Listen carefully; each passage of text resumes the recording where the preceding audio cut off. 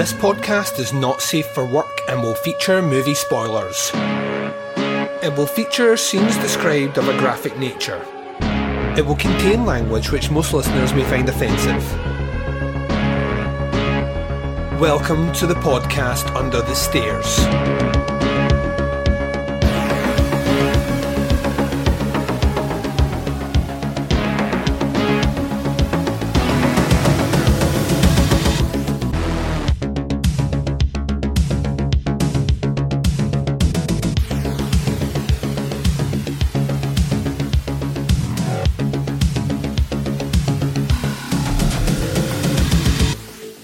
Hi everyone and welcome to the podcast Under the Stairs. This is bonus episode 289. I'm your host Duncan McLeish. Welcome to the show.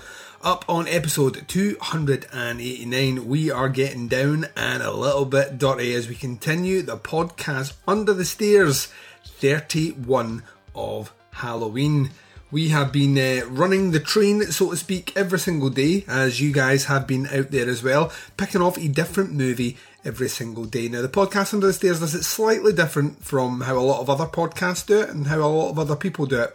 We double down on releases that only came out in the UK this year.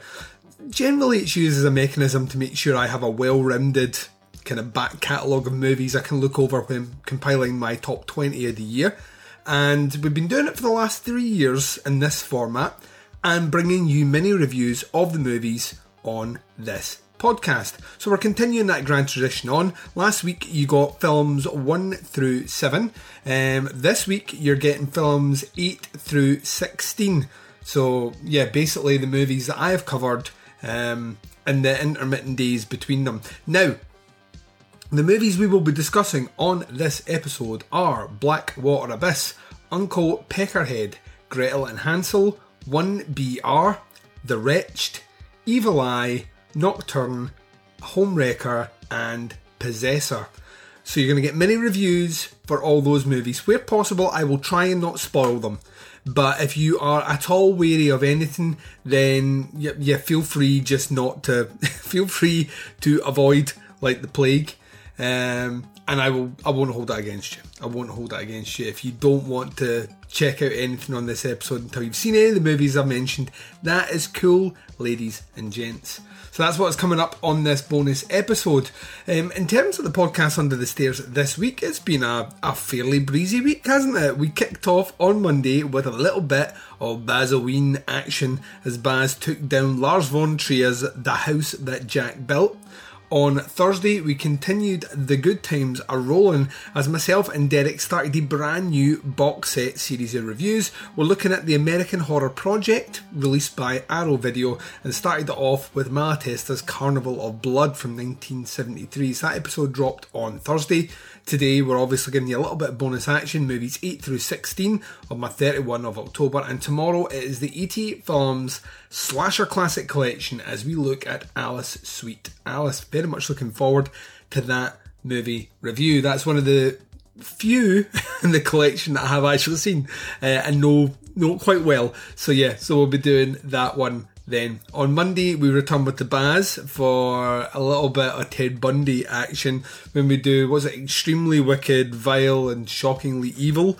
I believe that is the name of that very long movie. That's a Bazzy's pick, so we'll be covering that one there. And then next week, we will be pivoting to a series of different things that are coming your way, including another one of these episodes, probably coming on Saturday as well, just to recap where we are.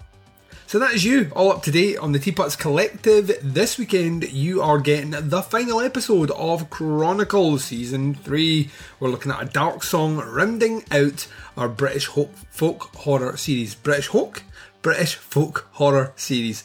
That does not sound like it should be that difficult to say, but then again, I am Scottish and I struggle with everything. So there we go. It's my cross and I have to wear it. So that'll be dropping today. Next week, you'll be getting, I believe, Opera Omnia and maybe Where to Begin with Giallo. I can never remember the schedule of stuff, but there's tons of things coming in the Teapots Collective as well. So I think we're all caught up, ladies and gents. I think we are good to go. So strap yourselves in. Now, with all these the episodes that we do with these ones, you're going to hear a promo for shows that I love, and you're going to hear the first trailer for the movie we're going to discuss first, which was my number 8 on the list. This is Blackwater Abyss, coming right up right after this. Hey, feeling down? Feeling low? Not enough podcasts about movies in your life? Why not try... They must be destroyed on sight! The new Podcast Cure-All, sure to get you right with the world and on a path to better living. We have exploitation, we have Italian horror, we have zombies, we have slashers, we have crime films, we have spaghetti westerns, we even have sci-fi and sex comedies. So take a dose of... They must be destroyed on sight! As needed, and let the hosts, Lee Russell, Daniel Harper, Paul Romali, and the odd guest host cure what ails you. Warning, may cause atrophy, African consumption, black fever, bone shave, chin cough, colic, cramp colic, dropsy of the brain, elephantitis, grocer's itch, jaundice, mania, miasma, mortification, palsy, Pott's disease, rheumatism, scurvy, St. Anthony's fire, summer complaint, and worm fit in some people. Consult a physician before listening.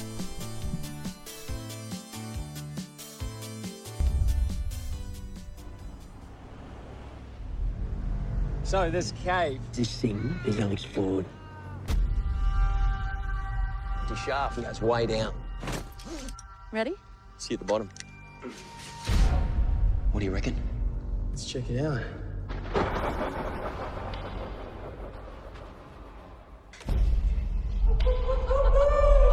What'd I tell you? This is incredible, huh? Hey. What the hell is that?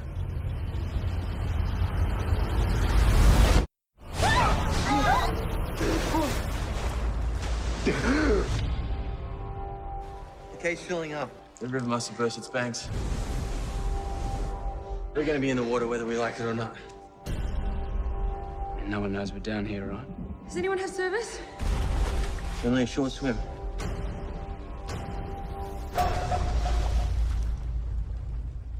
Victor!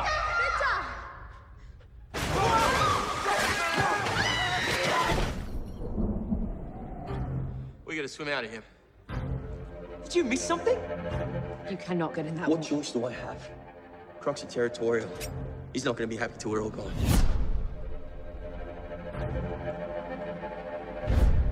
Whatever you do, don't splash. Do not move a muscle.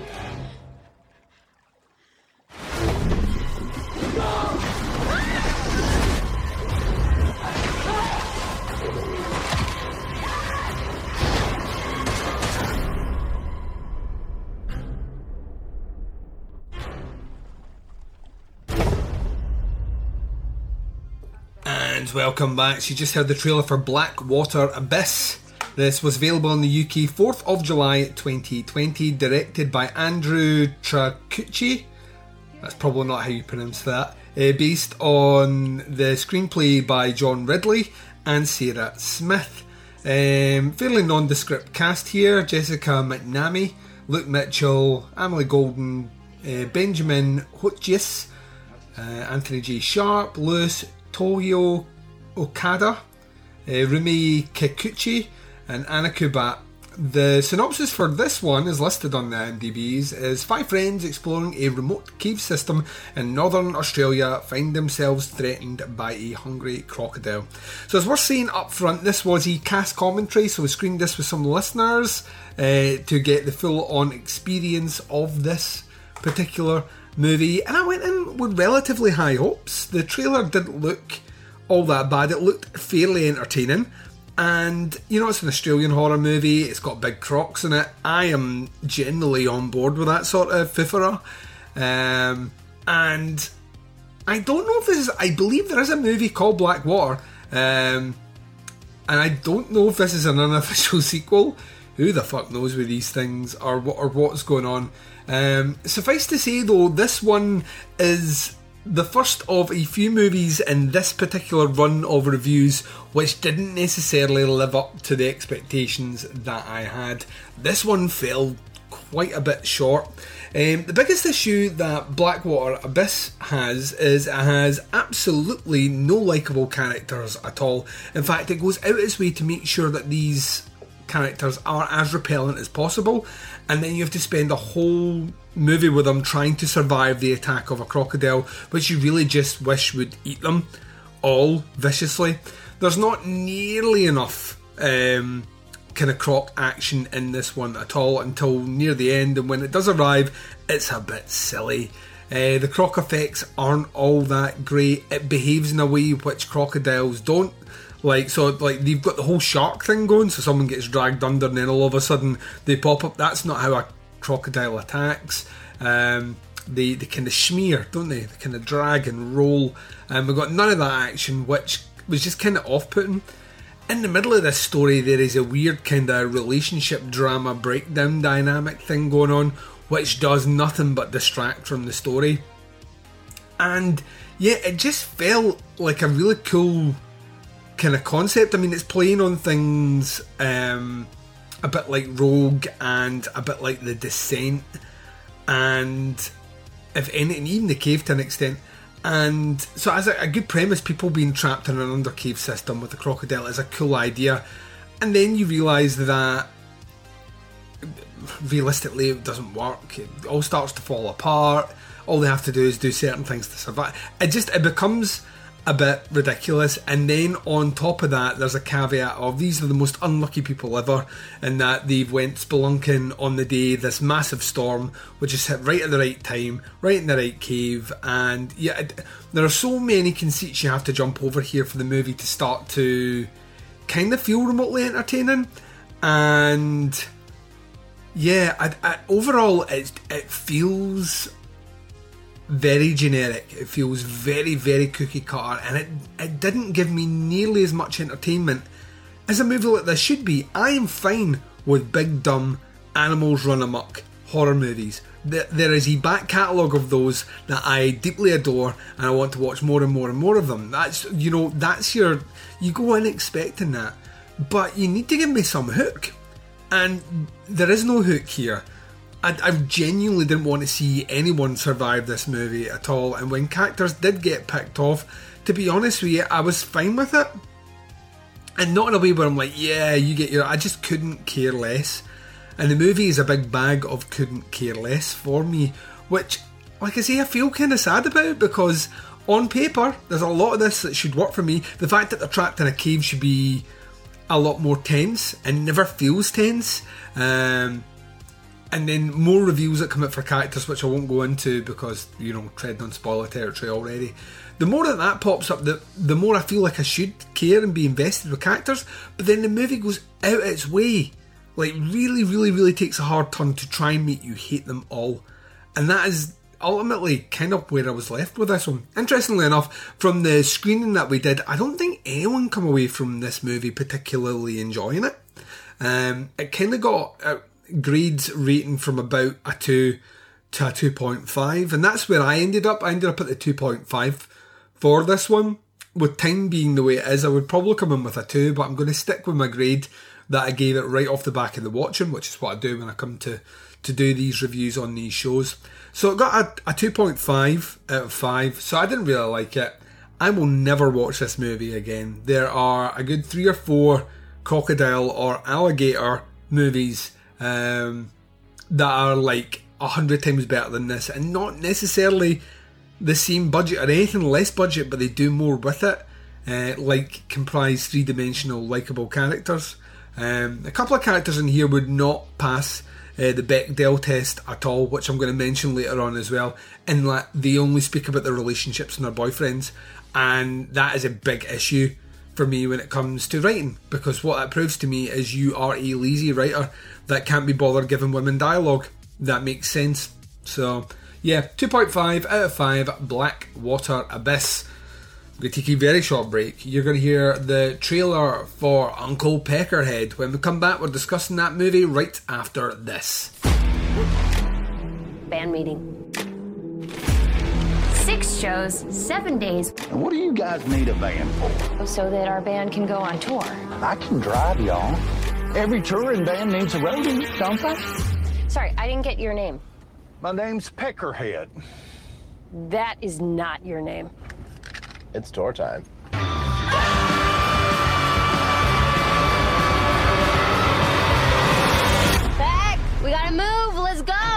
What could be taking him so long? Hello?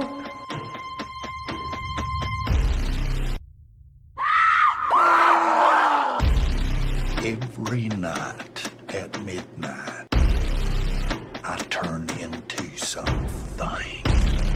Who's to say it wouldn't be one of us next night? I am in complete control. Yo! Put your head down so we can get the top of your dome! Yes, ma'am.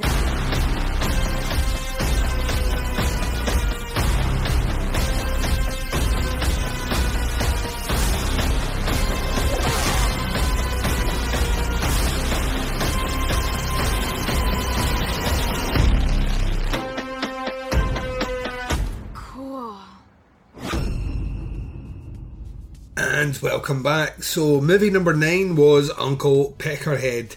This one was released in the UK 11th of August 2020. It's also worth saying in that previous review it was a screener of Darkwater Abyss that I had. The official title is released on the 2nd of November for those in the UK. It's out on, I believe, DVD and maybe Blu-ray. I think Blu-ray might be a push. I think it's maybe just DVD. But 2nd of November, for those that want to check that out, it was a screener copy that I had. Uncle Peckerhead, though, this was a purchase, an Amazon rental, and by God was I chuffed that I did this one. It's written and directed by Matthew John Lawrence. The movie itself stars David Littleton, Chet Siegel, Ruby McAllister, David Bluvbund, Adam R. Brin, Ryan Conrath, Kevin Lawrence, Mike Lawrence, Ruth Lola, Greg Manis, Joey Marin, Maureen McGowan and Alex McClavey. The synopsis for this one is: when a punk band scores their first tour, life on the road proves tough when they're joined by a man-eating demon as a roadie. So Dread Central put this one out, and I was curious in that it came out in the States, I think, a couple of months before, and I had heard no one talk about Uncle Peckerhead, but I'd seen plenty of promotion for it, which usually is a sign that, you know, the studio is giving it a push and they're hoping that people will latch on it and join in with the grossest movie of the year. You know, a barrel of laughs, says random podcast man. So I was unsure how this one was going to go. I had a ball with Uncle Peckerhead. This is my sort of horror comedy. Firstly, I love the kind of nonchalant way the punk band acts in this, and the music's kind of bitchin' as well. If you like a bit of kind of punky music and stuff, not like the aggressive like hardcore punk, but punky music, then this one has a lot, you know, to glean from it. Also, I used to be in a band many moons ago, and some of these gigs brought back scary Nam-like flashbacks. So I really enjoyed that aspect. And plus, like, the central, like, Uncle Peckerhead character, the, you know, the man-eating demon / do-gooder roadie guy, is a fairly fucking lovable, reprehensible character, and you kind of feel sorry for him throughout the movie and kind of grow to adore him, whilst at the same time forgetting that he needs to eat people to stay alive. There's a conceit about that I think really, really works, and a sense of humour that at times is a bit silly and a bit too crass, but for the most part manages to toe the line in a really good way. There is ton of practical gore here. In fact, it's pretty much all practical gore, and there are buckets of blood and entrails and everything else getting flung about the place. There is a kind of fecal explosion at some point, which like made me... I was drinking a beer at the time, and honestly the beer came out my nose and down my top, and I thought I was going to die from asphyxiation on kind of coughed up beer, because it was so fucking gross and so funny. I think the jokes land really well. I think the cast for the most part are really likeable, and that sells it, unlike the previous movie we talked about. I actually do care about these characters, and I want to see them succeed, and that is a big plus in a movie like this. You kind of have to. The way something like Tucker and Dale works is because you're actually rooting for Tucker and Dale. If they were really the redneck hick hillbilly characters that you would generally see in a horror movie, you wouldn't really fucking care for them as characters. And it's the same in here. Our band are a likeable lot that you just really want to see do well, and you want them to achieve what they can. and they're landed with maybe their biggest fan and their biggest hindrance in the Peckerhead character, which I think just the design reminded me a little bit of kind of Buffy the Vampire Slayer kind of TV show monster makeup, and the cheesiness really worked for me. But like I say, you get a whole lot of severed limbs, entrails, buckets of blood, shit flying everywhere. It's a riot, man. It really, really, really is. I felt personally it went on a tad too long. I mean, it's just under an hour and 40 minutes, but at the 1 hour 20 mark I was like, right, let's bring this one in for a landing, and they tagged on another 15 minutes that I don't necessarily think is needed. So one of those gig journeys doesn't necessarily need to be in there. It's kind of that way when you're playing Guitar Hero and you're like, another one of these venues, just put me to the boss finale now please. It kind of felt like that, so I feel you could shave off a little bit of this and it would work at a better pace. But out with that, ain't a whole hell of a lot wrong with this one. Like I say, for the most part, most of the jokes landed with me. I enjoyed the practical gore, I enjoyed the characters, thought the script was funny, so it delivered in spades for me for sure. Uncle Peckerhead is available everywhere at the moment. Specifically if you're in the UK, you can get it on iTunes and Apple TV and I think YouTube for a small fee. It's like a couple of quid to rent this one out, and it's worth it if you're looking for a horror comedy that's kind of gross and kind of funny with a bitch and punk soundtrack. Then you could do a lot worse than Uncle Peckerhead. This movie, it brightened my spirits after the shenanigans of the night before. I gave it a 3.5 out of 5. And yeah, you should check it out. I deliver some stuff, man, honestly, that did make me laugh quite a bit, and that on your list, you want that. I'm all about diversity in my list. I like kind of mixing things up, which is why the night after this I went for something a bit more serious, a bit more arty and a bit more heady. The next movie we are covering is directed by Oz Perkins, and it is Gretel and Hansel. I'm called Gretel, and this rough one here is my brother Hansel.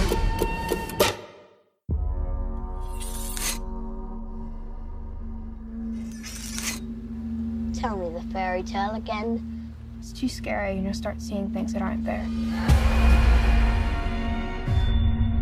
You've been turned out of your home, set out to fend for yourselves with only your clothes and your hides. I'm hungry. I'm hungrier than you are. Because you're a pig. Look! It smells of cake! Brother!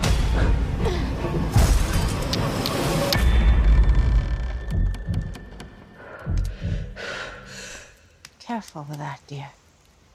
I'd hate for you to start something you can't stop. Pleased to make your acquaintance. I'm called Gretel, and this rough one here is my brother Hansel. Ouch!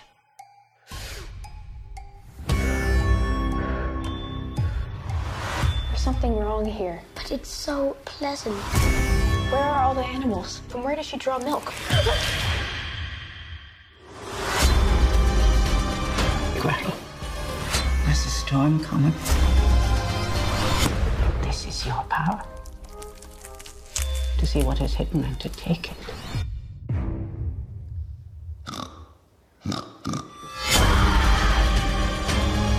We were given the same gift, the same magic. Gretel! Brother! What did you do with him? All that is left is to make him.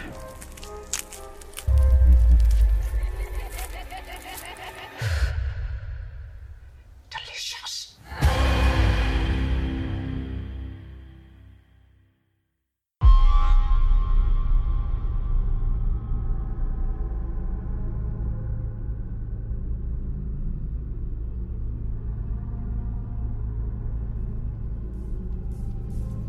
And welcome back. So movie number 10 on the Saturday night was Gretel and Hansel. This one available according to IMDb 3rd of August 2020. Now that's interesting because the movie came out earlier in the year, so I'm not entirely sure what is going on there with that. This one directed by Osgood Perkins, or Oz Perkins as he's known, who is running a train just now of really interesting movies. As a director, I find them kind of fascinating in that, you know, obviously he has a particular style of filmmaking. I think that's fair to say. And, you know, has come from an acting background, like really rather strange roles in comedies and other such things. But most recently has done the movies February, which was known as The Blackcoat's Daughter in the States. He then did I'm the Pretty Thing That Lives in the House, and this is his new movie, Gretel and Hansel. Now, he's also done an episode of The Twilight Zone, called You Might Also Like, but because The Twilight Zone hasn't officially been formally released in the UK and anywhere that I can see it, I wouldn't know how good that is. But his previous two movies, specifically February, were the tits. You know, absolutely loved and, you know, deeply adored both those kind of slow burn atmospheric horror movies. So I was interested to see what kind of take he was going to do with the old Hansel and Gretel tale, him tackling a little bit of Grimm's fairy tales. It sounds like a match made in heaven. And to be honest, it really was. This kind of floored me. It's not a particularly long film. It's about just under an hour and a half, and I feel like he packed in everything in the kitchen sink into this one. The movie stars Sophia Lillis, Samuel Eckley, Alice Krieg, who is fucking amazing in this movie, Jessica DeGow, Fiona O'Shaughnessy, and some other folks in here as well. The synopsis for this one is: a long time ago in a distant fairy tale countryside, a young girl leads her brother into the dark wood in desperate search of food and work, only to stumble upon a nexus of terrifying evil. This is maybe one of the most sumptuously gorgeous movies that I've seen this year. The set design, the cinematography, the lighting, dear God almighty, just rich and inviting. It's a movie that really draws you in. I think the cast is fucking incredible here. Alice Krieg as the witch is almost damn near unrecognisable. It's a kind of blink and you would miss her performance. But she's brilliant. Like the old kind of crone witch makeup, it suits her really well, and she performs in such a creepy, nuanced sort of way that I love it. The central kind of Gretel performance by Sophia Lillis, who is an incredible actress. You'll know her as Beverly Marsh in both the kind of new It movies, as well as her small stint in the movie Sharp Objects, which I cannot recommend enough. That is a kind of mini series on HBO which blew me the fuck away. And now obviously returning to do the role of Gretel in this one. Hansel played by a very young man, Samuel Eckley, who is fine at what he's doing here, but he's not the main character. This is a movie kind of very deeply rooted in the female. You know, this is a kind of a very pro-feminist movie, which I really enjoy. This idea of kind of the way that paganism and to an extent Satanism, but specifically witchcraft, revolves in of the power of the female, and I really enjoyed that aspect about it. And this is a movie as well that gets really fucking gnarly towards the end. You know, you kind of occupy this realm of, and I imagine that no one doesn't know the fairy tale of Hansel and Gretel, and if you do, your parents did not believe in scarring you as much as mine did. It kind of plays out any different kind of telling of the idea of the Hansel and Gretel fairy tale, as opposed to the witch not just luring them in to eat them, but kind of taking a different tact, almost as a kind of precursor to create someone to carry on the gift, the inheritance, so to speak, levied from a predecessor upon the witch. And it's a really, really interesting aspect. Now, I've read some reviews where people think that it's rushed towards the end and the payoff is maybe anticlimactic. I didn't get that at all. If you once again know what the end of the fairy tale is, this is kind of true to the end of the fairy tale. So, you know, the fact that they grounded that back in, I think works really well. Like I say, cinematography is beautiful and the direction's great, acting super strong. The score in this movie, dear God almighty, it's like kind of dark synth, like drones and weird sims, and it's incredibly trippy in parts, and it just builds to this very voluptuous is the only word that I can really describe my overall experience with this. This movie fucking floored me. And I'm not saying that it's anything you've not seen before done in a similar sort of way, but Osgood Perkins just appears to be able to just do this with ease and make it feel like, oh yeah, I can do a Grimm's fairy tale. Boom, watch it. To me, he's 3 for 3. I still think February's his best movie, because February, it was such a smack in the face of excellence. But Gretel and Hansel is, without a doubt, one of the best horror movies that I have seen this year. It's currently comfortably sitting in my top 5, maybe even my top 3. That's how strong my impression was coming off it. I think it is a fucking thumping good movie. And if you've been holding off for this one, go and check it out if you're a fan of kind of slow burn horror, atmosphere, a bit of paganism, a bit of folk horror to an extent. Yeah, this movie is kind of fucking incredible, if I'm honest. Absolutely loved it. It's a 5. I can't give it, if I could give it more, I would give it more. A 5 out of 5 for Gretel and Hansel. So there you go. That was the movie that we covered on the Saturday. Movie number, what was that? 10, I think that would be movie number 10. Which leads us to our movie number 11 on the list. Movie number 11 on the list is 1BR. We're going to take a short break. You're going to hear the trailer for that movie. I'm going to be right back to discuss it right after this. Haven't you been getting my calls? I've been busy. When are you coming home? I'm staying. They put that system in a few years ago after a break-in. Don't worry. Neighborhood's a lot safer now. I just moved here. I don't really know anyone. What brought you to LA? Trying to start a new life. Missed one here. Any pets? Nope. You got it. We're neighbors. Hey, listen, we're having a barbecue. You should come. Welcome. We'd like to make this place feel like a real neighborhood. And we all kind of take care of each other here.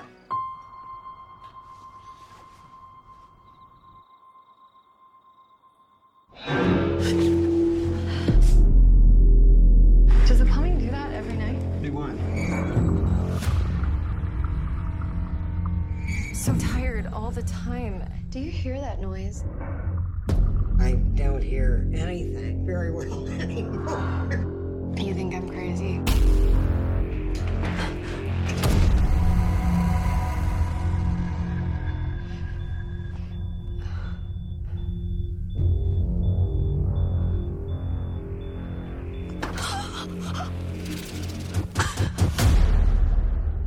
What are you doing?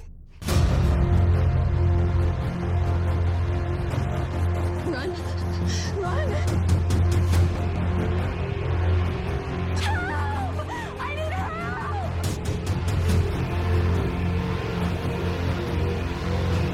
How could you do this? I just want to go.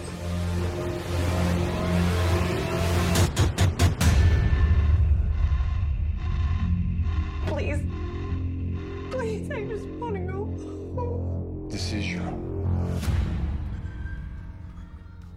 And welcome back. So, this one is 1BR. This one here was the next movie that I watched.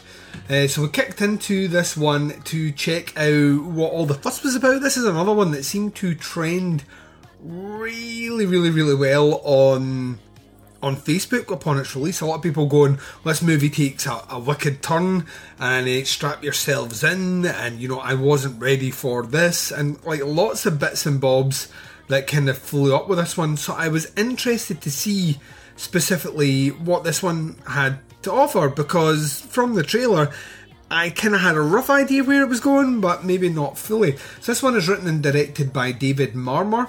The movie stars Nicole Bryden Bloom, Giles Matthey, Taylor Nichols, Alan Blumenfield, Naomi Grossman, Celeste Sully, Susan Davis, Clayton Hoff, Haley Giles, and Andrea Gabriel and Hannah Altman.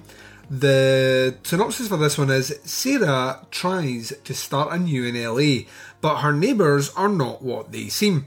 So, this movie's central premise is that this girl's, she moved to LA, can make a new start, moves into an apartment block. Everyone at first seems really caring and considerate, but maybe things are a bit nastier, and before she knows it, she is kind of held captive and being trying to indoctrinate into a particular way of living within this commune of people. I will go no further than that. I was kind of with this movie to begin with. I enjoyed the setup. I didn't enjoy the end execution, and I didn't really enjoy the ending. In a world where a movie like The Invitation by Karen Kusama doesn't exist, 1BR feels like an interesting, refreshing take on societal conformity, groupthink, echo chamberism, and stuff like that. In a world post The Invitation, this movie feels like a rehash of ideas done better in other movies. And yes, it gets a bit gnarly, and yes, it leans into a bit of mean-spirited torture at times, but it is ultimately unfulfilling. I think when the twist comes, you already kind of know what the twist is, and by the time the ending comes, like I say, if you've seen The Invitation, then the end of this movie is not remarkable at all. If anything, it kind of feels a bit pedestrian. It's shot relatively well. It doesn't look like there was a ton of budget. I did quite like most of the acting here. The main character of Sarah, played by Nicole Bryden Bloom, is good. She plays a kind of a wounded, needy sort of character that I kind of enjoyed. Giles Matthey is the kind of counterpart to that, and he's an interesting character as well. You're constantly trying to work out exactly where his allegiances lie in the movie, and Taylor Nichols as the kind of, he's the resident kind of leader of this commune, playing a character called Jerry. He's also kind of interesting. I quite liked his performance, because some of these guys have to turn on a whim and go from being nice to being fairly malicious quickly. So I like the performances. It's the story and the script that lets it down. Characters behave in a way which doesn't really make sense, even with the conceit of the commune that they're in. Certain behaviours, and the more you think into the premise of it, don't really make sense either. I'm sure there's a swipe here at Scientology somewhere in the background, which, I mean, it's hard not to. I'm sure there's a bit of allegory in there to do with that, but it's never really fully formed in a way which feels overtly satisfying. It's kind of touched on, and they never go really any further than a kind of superficial scraping. So there's that aspect. I also think, personally, that there are some issues with the very end. Like I say, the ending is an ending that I've seen done in other movies before and much better. And it kind of leaves it in a way where I was just like, right, don't know what this, is this Hollywood? Is this what we're to expect? They're all nutters, or what? And we're just going to leave it here. Whereas I think the movie kind of being set in the middle of, and then this particular ending being in the middle of your movie and film with that character, and the after effects would be far more interesting and far more rewarding. Yeah, 1BR was a bit of a wet wash, if I'm honest. I did still enjoy it, and I did still think there was things in here that I got behind, but overall it didn't nearly land in a way where other people seemed to pick up on things that made it feel original to them. This just felt a bit derivative in parts. Overall, though, I mean, it did give me some kind of gruesome moments. The cast, for the most part, is pretty good. And it's a well-constructed taut thriller that I ended up giving this movie a 3.5 out of 5. for 1BR. I mean, I would definitely check it out if you've got a chance, but it's not one of those ones where I'm like, if there's one movie you need to see before making your the top 20 movies for 2020, 1BR is that movie. I would never say that. This is missable. You could catch it a couple of years down the road. You'd probably enjoy it more than I did. I appear to be in the minority of those that thought it was just okay. So yeah, that's my thoughts on it. And I'll be interested to find out if anyone really connected with this one, because like I say, I wanted to. I really, really, really wanted to. There was just something missing for me that I felt, if I just saw it, then maybe I would change my opinion. But sadly, it was for naught. So there we go. Right, let's continue this journey on. The next movie I watched was The Wretched. It's recently been released in the UK on DVD, but you can check it out on Amazon to stream, etc., which is where I watched it. So, I'm going to take a short break. You're going to hear the trailer for the movie. When we return, we are discussing The Wretched right after this.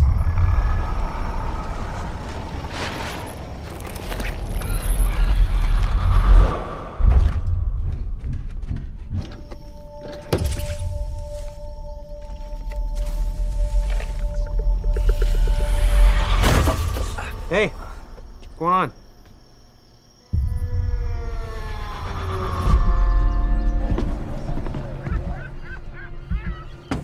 Hey, neighbor. You see anything weird outside your house, you tell me, all right?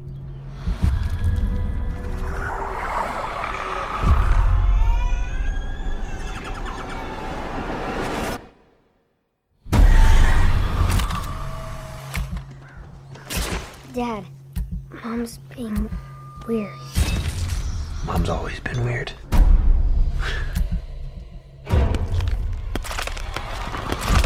What are you doing up here? Dylan! Don't let her in.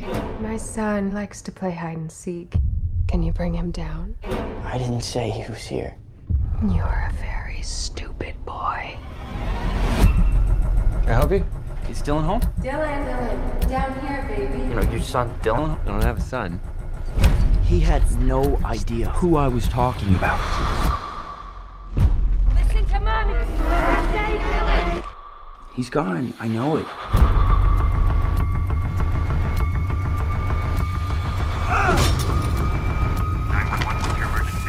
I'd like to report a missing kid. Are you okay, Ben? Where is your sister? I need you to tell me what's going on. Ben!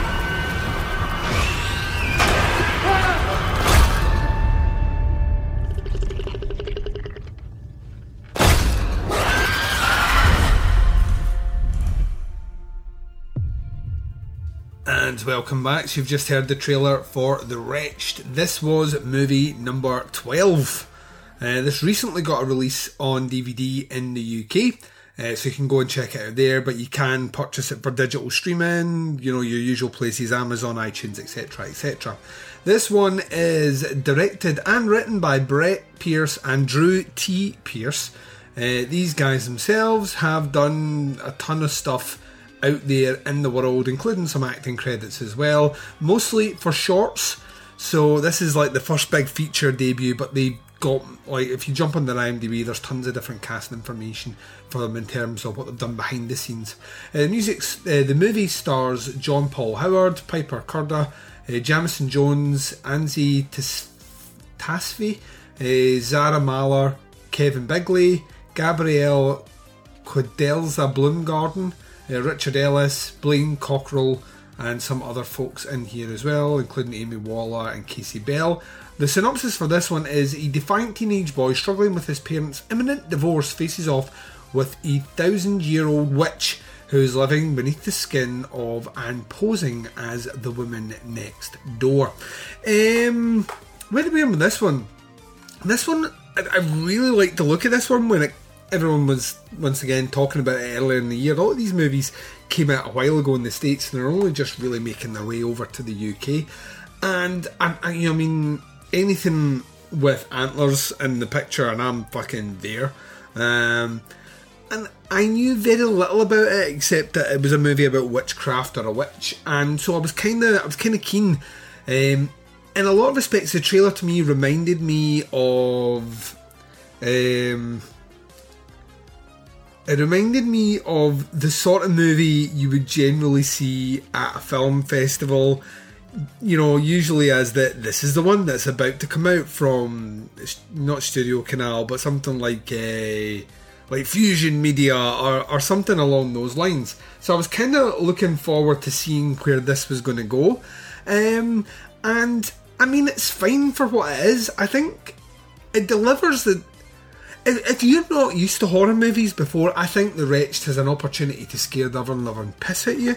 I think if you're used to horror movies before, it is, once again, another movie which feels a bit cliched, and when it is moving out and doing things that I think they think are original, you can clearly point to, oh, well, that's a bit of this movie, that's a bit of that movie. That's not to say there isn't creepy bits in here. The atmosphere is quite thick in parts, which I really enjoyed, and I think the acting across the board is really good. You're dealing with some kid actors here, and I think they all turn in great performances. I think the score's great, cinematography is great, setting and location brilliant. So there's a lot about it that is really competently done and really well put together. I think the issue is I'm a bit long on the tooth.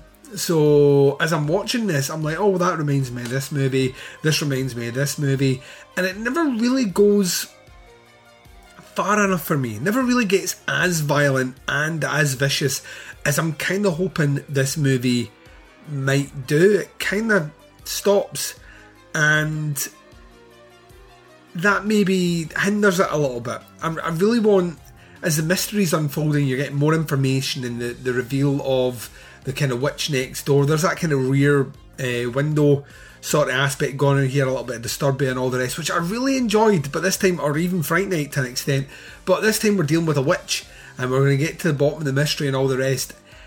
It just felt like things I'd seen other horror movies do before and do really, really well. And whilst this one doesn't do it bad or poorly by any stretch of the imagination, and like I say, it has a couple of mean bits in there, it just never really feels like it tries to make the premise its own. And as a result, it just comes across as satisfying, if not, at times, a bit mundane horror movie. I would highly recommend this to people that don't watch a lot of horror movies. I think this will scare the shit out of you. But to me, it trundled along, and it was fine for what it was, and it finished, and I thought, oh, that was okay. It's the sort of movie I would shove on if I had friends around who weren't used to watching horror movies. Something like this on, I could sit back and vicariously live through their uncomfortable kind of experience. But for me, it was just fairly run of the mill overall. When coming to a grade for this one, it was a 3 that I gave it. Like I say, it's not a bad movie by any stretch of the imagination, and it's a lot better than some of the ones that I've already watched thus far in my 31 in terms of budget, construction, acting, script. All that's really good. It didn't get me the way I was kind of hoping it was gonna, and ultimately just felt a bit run-of-the-mill overall. So a 3 for this one. I'll be interested once again, because I know some people really were affected by this one and gave it really good reviews. So it might just be that I'm a bit too long in the tooth, which is entirely possible. We're moving on. So last week we discussed the two Welcome to Blumhouse is what it's called. The two Amazon Prime Blumhouse TV co-production releases. Those were The Lie and Black Box. You'll know that they scored not great for me. There was the second two of these movies arriving this week that I did my reviews. One is Evil Eye, another one is Nocturne. The remaining 4 movies are coming out next year. I don't know when. But yeah, so we're going to be doing Evil Eye and Nocturne. Starting off, obviously, with Evil Eye. So you're going to hear the trailer for that movie right now. Hey. Hey. Have we met? Wow, I use that line a lot. I'm Sandeep. Pallavi. Beautiful name. Thank you. Emma. I've met someone. Balu, this is such good news. I've been praying for a good man for you. Can you give me his date of birth? You're not checking our horoscopes. Talk to your daughter. Astrology is unscientific nonsense. Are you wearing a bracelet? Yes. Good. It will protect you, darling. If you're not careful, bad things could happen. So, tell me about your last relationship. She wasn't who I thought she was. What does that mean? She tried to kill herself.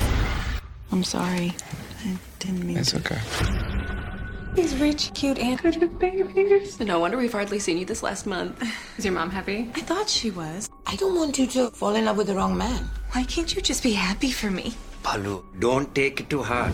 Your mother was in a very bad relationship. How bad? He was dangerous. She never really recovered. I don't think he ever went away. He is Sandeep. Sandeep is him. I just have to warn her. Can we please go to a doctor? Leave before it's too late. You sound like you believe what you're saying. Let us help you. For your own good. She's cursed. I have to save her. This is madness. I pray that my daughter be spared. Ma, you need help. I'm trying to save your life, Balu. See, I knew if you just met him in person, everything would be fine.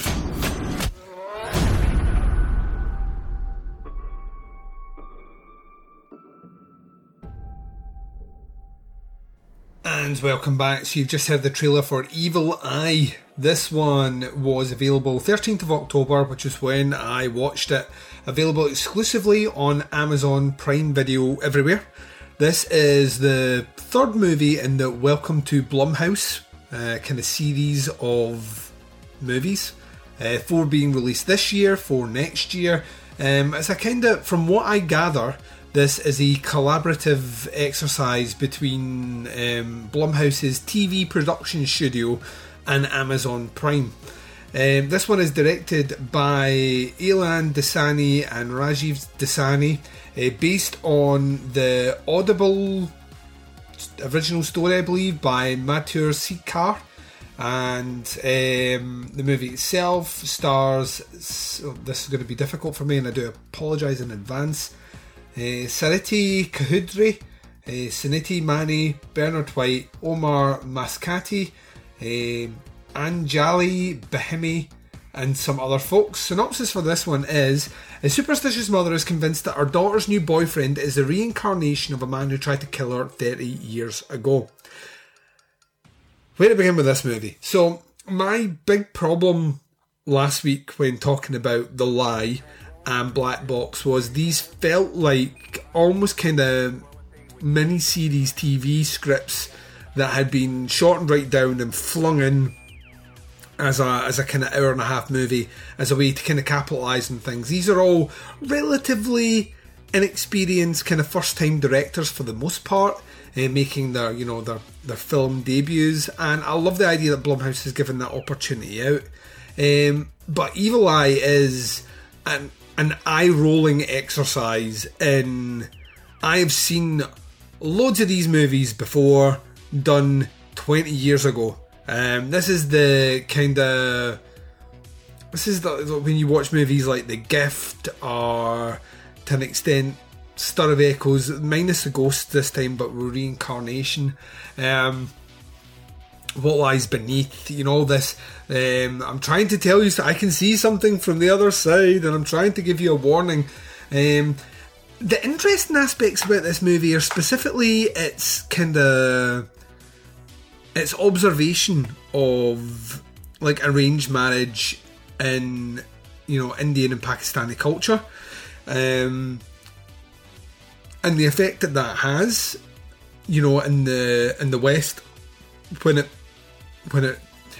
it's spelled out for kids living in America, the pressures that are put on them by their parents to get married young to the right family and all the rest, and it does that not very well. I think that to me is the more horrific part of the story, is that kind of pressure that is in here for that, unless the man was obsessed with you and tried to kill you part. So the reincarnation stuff is kind of poorly constructed together. The script is pretty fucking terrible for this one. I mentioned the Bechdel test earlier on. For those that don't know, the Bechdel test is a film critique analysis as pertains to female characters in movies that You know, how many lines does your female character get? Does she only talk about relationships and boyfriends? If she does, it fails the Bechdel test. This movie is one big failure of the Bechdel test because it's constantly a mother's, at first, insistence and vehement, kind of stringent demands that her daughter find a boyfriend. And then when she finds a boyfriend, it's her kind of stringent and vehement demands that she drop said boyfriend. So it's all boyfriend talk throughout this entire movie. There's no other concerns here. There's, you know, it's like a warped kind of Disney fairy tale to an extent, but just really poorly written. And I don't like the conceit of the story, and this is one that I might give away a little bit of a spoiler for. The conceit of this is that the mother is trying to let the daughter grow up strong, but ultimately at the end of this movie, the mother's proved right and the daughter's an idiot. So, I mean, I don't know what we're trying to do here in terms of what's the moral of the story here. That your mother's always right and you should believe your mother, or always believe the superstitions you don't, or I don't know what we're supposed to get from An Evil Eye at all.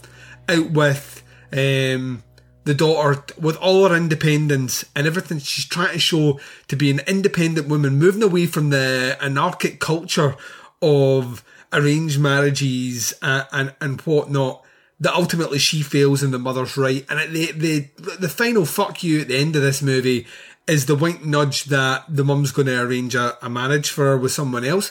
And I was just like, we've learned fucking... If anything, we are dumber at the end of this movie than where we started when we watched it. Of all the Blumhouse movies that have thus far come out through this project, this is my least favourite. This is the one that I think makes the most egregious trappings out of all of them. It is a hodgepodge of ideas you've seen done 100 times better elsewhere. And I was mildly kind of miffed with it when I finished. I'm the more I talk about it, the angrier I get.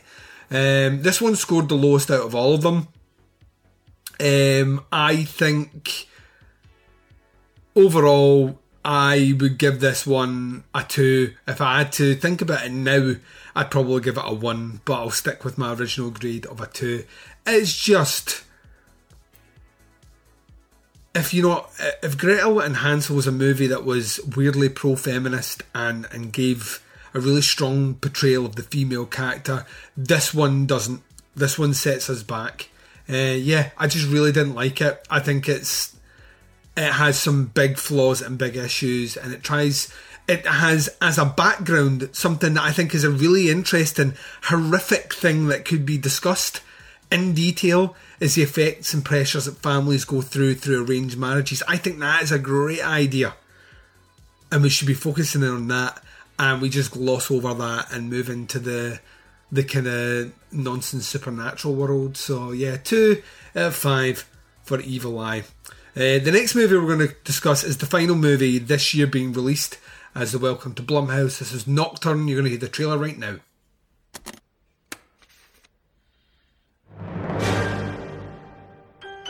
We heard your news. Juilliard. Congrats, that's incredible. You're thinking of my sister Bea. She's going to Juilliard next year. What makes Vivian the star? Jules, I'll always be there for you. And you, whatever you are. What if I could be more? What if I could be great? All I need is a chance to prove myself. Moira Wilson was one of the finest musicians ever to grace this academy. We have decided to rerun the senior concerto competition in her memory. I stole Moira's theory book. She carved symbols all over the wall and threw herself out a third-floor window. She was brilliant. The competition is a big opportunity. I have to beat her. Invocation. Moira's theory book. I've been reading it, studying it. Assurance. It's like it's talking to me. It's taking control. Triumph. You stole my piece. I knew you were jealous. Everybody else does too. Something's up with you, Jules. I won't be there to pick up the pieces. Music is a blood sport. If you really want that spotlight, you wouldn't let anything get in your way. Not even your sister.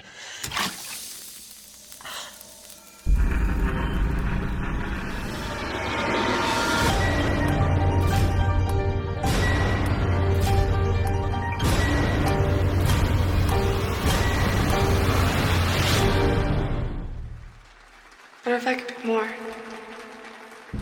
What if I could be great?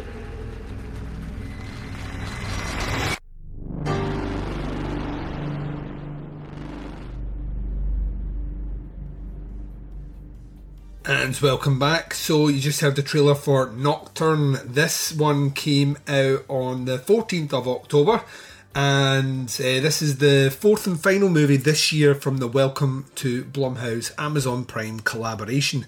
Like I say, another 4 movies are due to come out next year. To be honest, if they're of the same calibre, then I ain't going to rush the same way that I rushed to include them on my list this year. This one is directed by Zhu Quirky, although I'm fairly sure that's not how you pronounce it, but she also wrote the script, or he, I actually don't know, I should double check that before you go any further.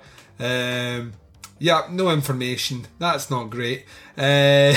So the movie stars Sydney Sweeney, Madison Eisman, Jacques Coleman, Ivan Shaw, Julie Benz is in here. I do like a bit of the Julie Benz.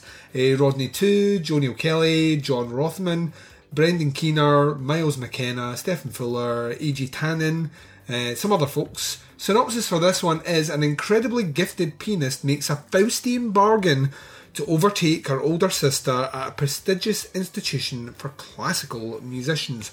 I've been trying to think about this one. With hindsight being as it is, Nocturne is probably my favourite out of the 3. The grade might not reflect that, but hindsight's proven a bit more kind to this one. Yeah, the setup here is you've got twins. Both of them play piano, have done since we're very, very small. One of them's a bit more sheepish. The other one's a bit more aloof, lives the kind of rock star lifestyle of, you know, partying, having sex, drugs, boyfriends, all the rest. Well, she's very diligent, and it looks like all the hard work's going to pay off and she's going to get acceptance to Juilliard, and that doesn't happen.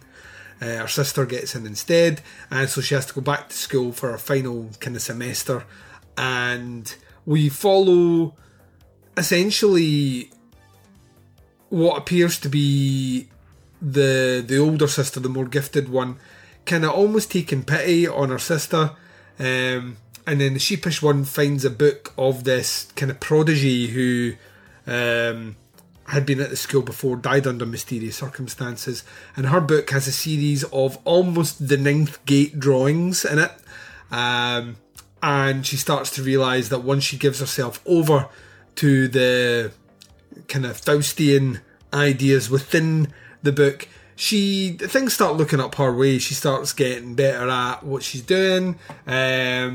People are more interested in her in general. Opportunistic circumstances pave the way, through pain mostly, to allow her to get that spot, to, you know, go and attend Juilliard herself. But with all these things, inviting the devil in, so to speak, has its, you know, comeuppance. I mean, this is not a great movie by any stretch of the imagination, but I did like the casting. I liked that idea.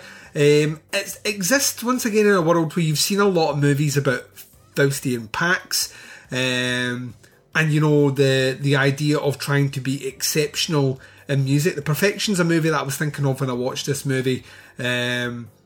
Obviously that deals with things in a much darker world, but the idea about the levels that you will go to be perfect at something, the struggle and the sacrifice that you go to achieve your artistic goals.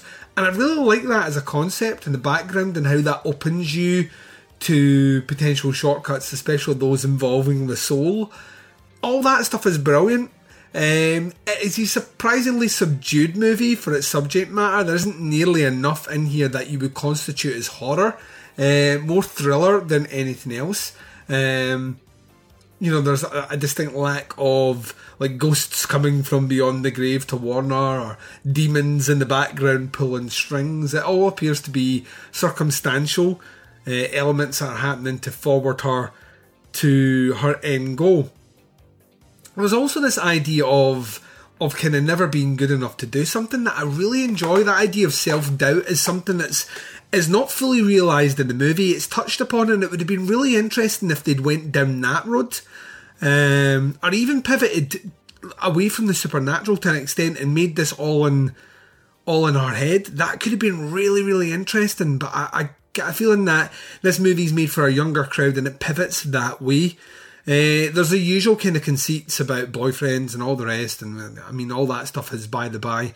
And even to an extent, this idea of, and I wasn't sure of their age, but there's a kind of potential paedophilia, or, you know, certainly a questionable involvement with a teacher and a student, which kind of raised an eyebrow. But, I mean, it's, once again, with all these movies, if you watch a lot of horror movies, weirdly enough, for coming from the Blumhouse studio, I would have thought they would have went down something a bit more original. With all these movies, you're sitting down watching the movie and you are instantly thinking about 3 or 4 movies that have done exactly the same thing as this. Whether it's something a bit more kind of over the top and ostentatious, like, you know, The Devil's Advocate, right down to, like I say, something like The Perfection, which deals with those issues. So yeah, overall, this one, I mean, it's instantly better than Evil Eye. Personally, I would say it's about was on par with The Lie when I watched it. Ultimately, where I landed with it was I gave a 3 out of 5. I felt it was okay for what it was. Didn't do much more than that. Yeah, I don't know. I kind of felt like, always felt it was going to go gnarlier than it did, and because it didn't go there, I kind of felt like I was just sitting back in my chair going, "Oh, right, it's this sort of movie. It doesn't go exactly where I want it to." It's great to see Julie Benz in the movie. I've loved her since Dexter, and will continue to love everything she's in. She plays a really obnoxious fucking character in this one, which I could totally get behind and really enjoyed. But yeah, it's a 3. It's probably my favourite out of the lot. Yeah, I don't know. I don't know where the next ones are going to take us. I don't know what we're going to get from, you know, the next 4 movies from Welcome to Blumhouse, but it does kind of feel like these are, well, this will never make a movie for the cinema, so we'll just dump it here and put it on Amazon. Which, if that's what their intention is, I'm fine with that. But this was packaged and served to us as these 4 hard-hitting horror tales, and I'll be honest with you, the only one that fulfills the horror brief is Black Box. Is the only one that fulfills the horror brief. The rest of them are what I would call thrillers with maybe a little supernatural element here or there, and that's about the extent of it. Very, very, very tame. Blumhouse must try harder. Let's hope that their next 4 movies pack a bit more of a punch, and we'll see where we go. Right, our penultimate movie review on this episode was the one that we covered on Thursday. This was also a cast commentary screening, not officially out in the UK yet, but I got a screener for it. This is Homewrecker. We're coming right back after the trailer. I'm Linda. Oh, Michelle. Nice to officially meet you. Likewise. Aw, cute baby. Cunt. When would you want to get this process started? I just need some help getting organized. Let me give you a tour. Cheers. Cheers. Whoa! Listen, I feel really terrible. How can I make that up to you? I really have to go. Are you thinking about leaving now? Linda! I get it. Why would you want to hang out with a weirdo like me?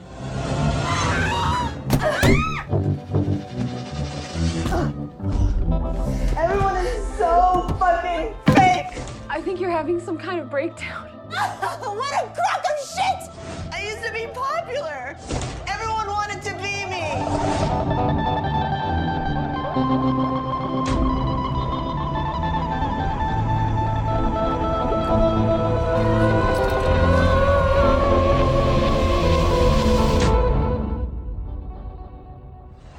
You don't know anything about me!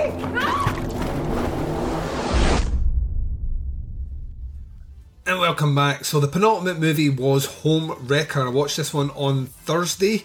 This one is directed by Zach Gainey, or Gain. I can't pronounce that. Isn't officially released in the UK as of yet that I can see. I got a screener for it a little while ago, so I treated my Teapot's cast commentary listener people, viewer folk, to a screening of this one.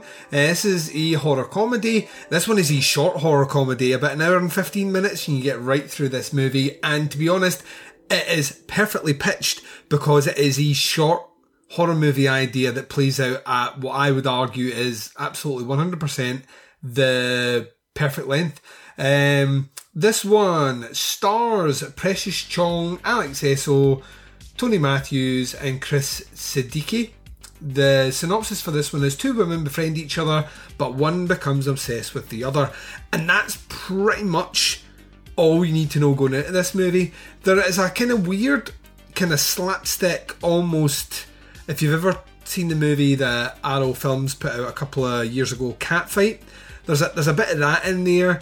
It is kind of slapstick, weird, off-kilter, specifically odd indie comedy horror movie, and it works really well with that. Alex Esso is like, I crush so hard whenever I see her in anything now. I think she's a fucking phenomenal actress.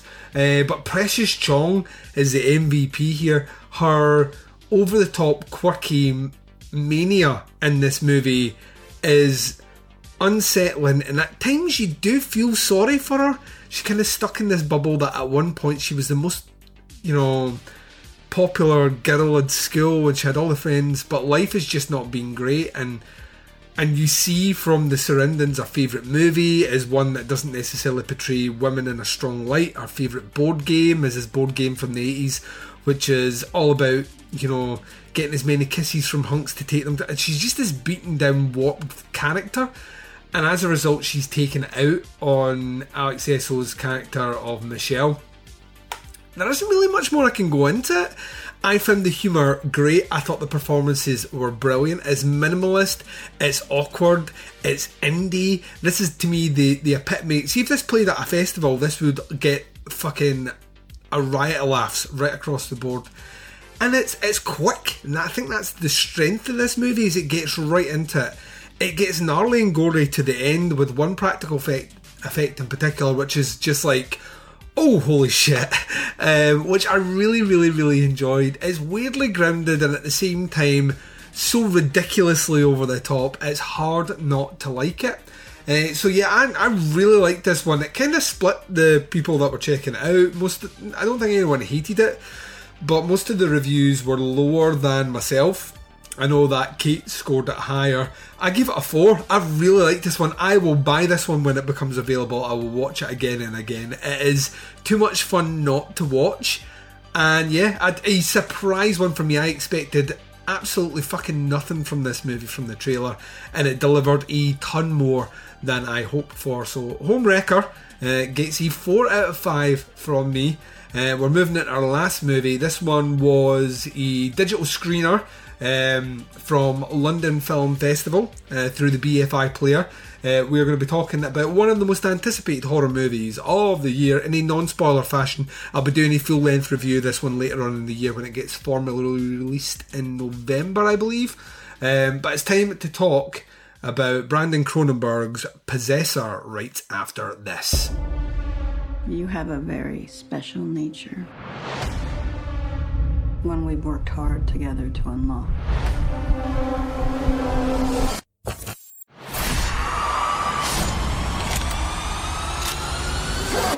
Pull me out.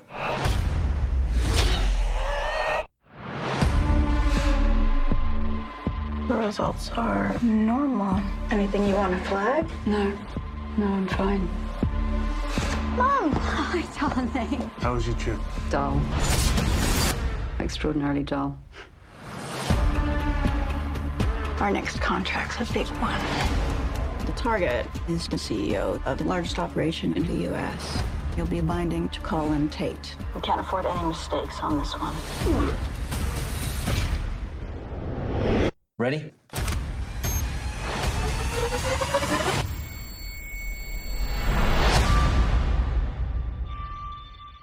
What's with you today? What do you mean?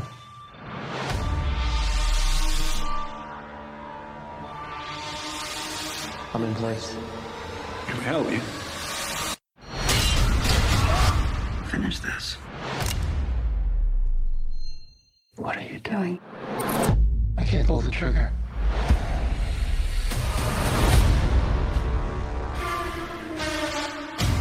I need to know. I need to know what she's done to me. It's become a danger. Where is she? Come out or I'll do it! Sometimes that small thought is all it takes to lose control.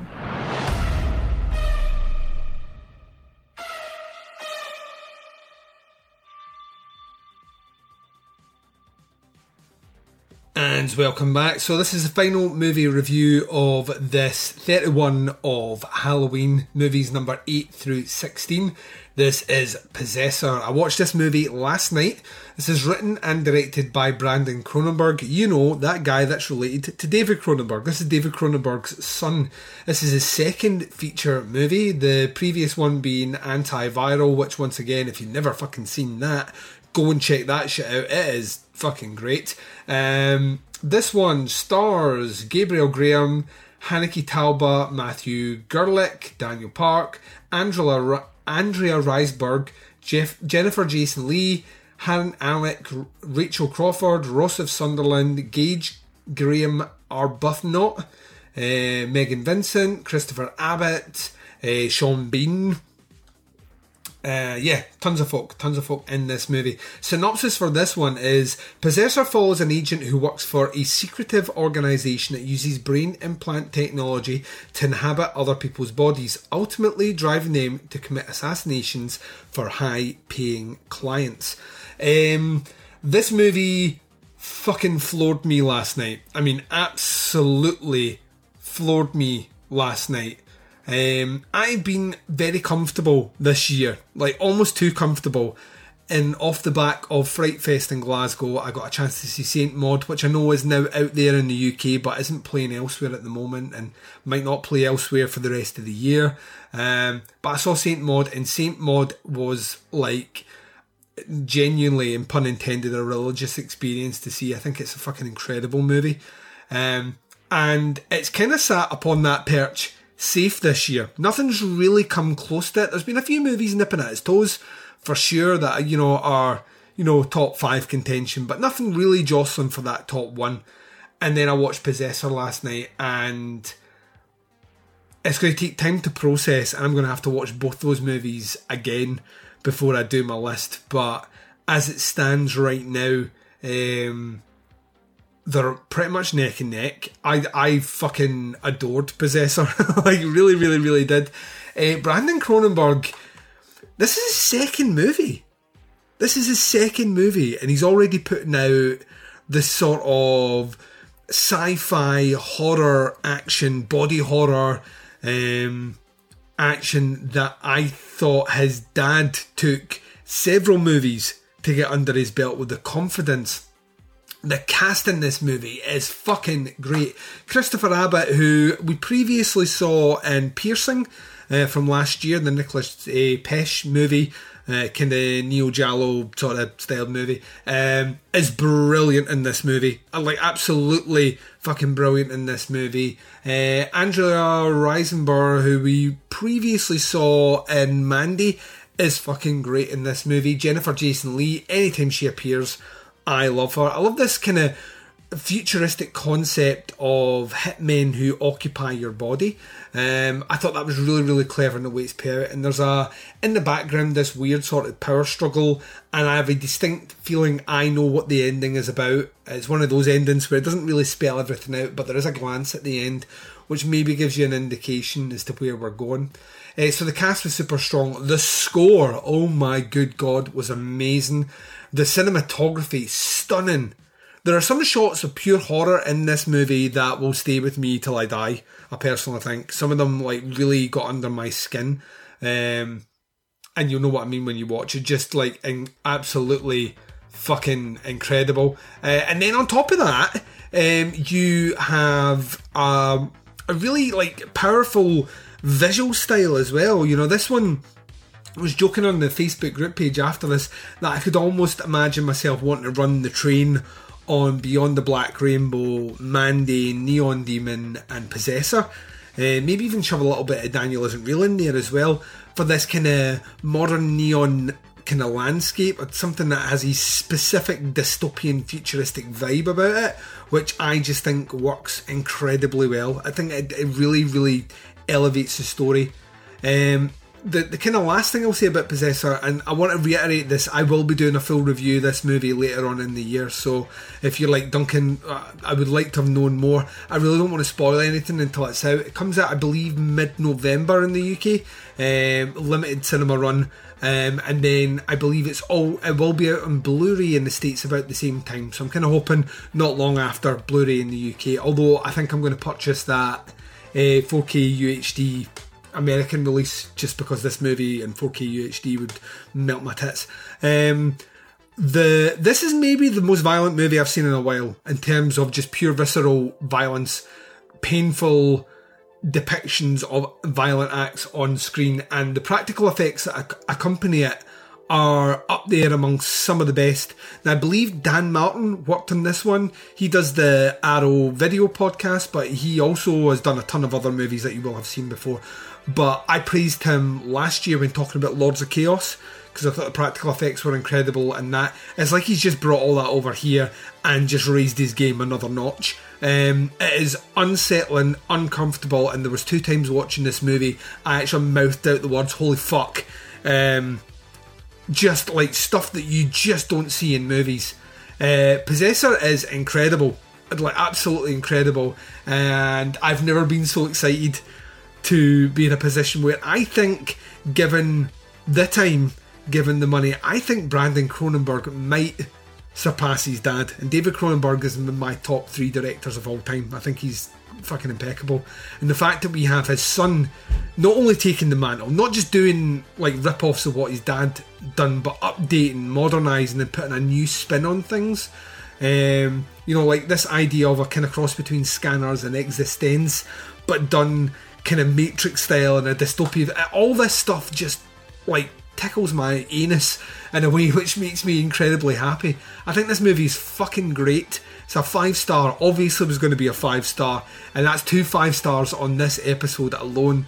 But yeah, the hard part begins now as I try and work out who I put as my number 1. Is it Possessor or is it Saint Maud?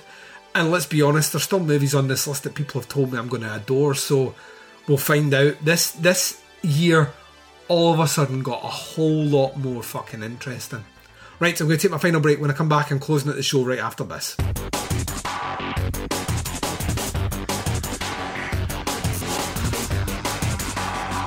You're listening to the podcast Under the Stairs.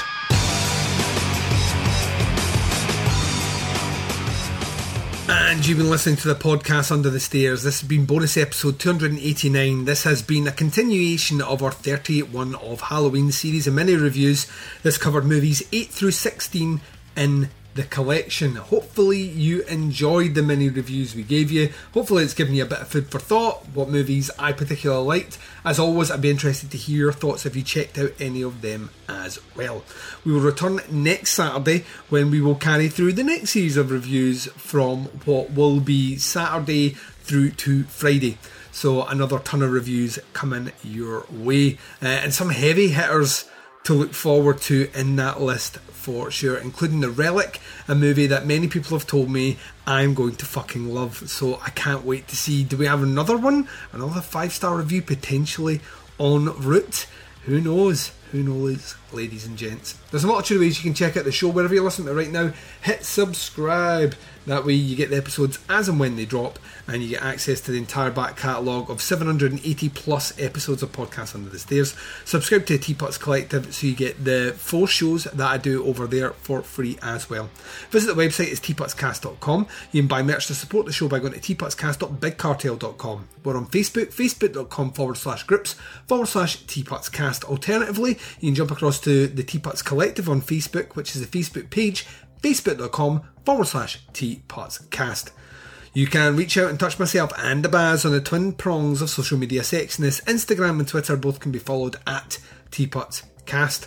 The podcast Under the Stairs will return to you tomorrow as we do the next instalment in our 88 Films Slasher Classic Collection.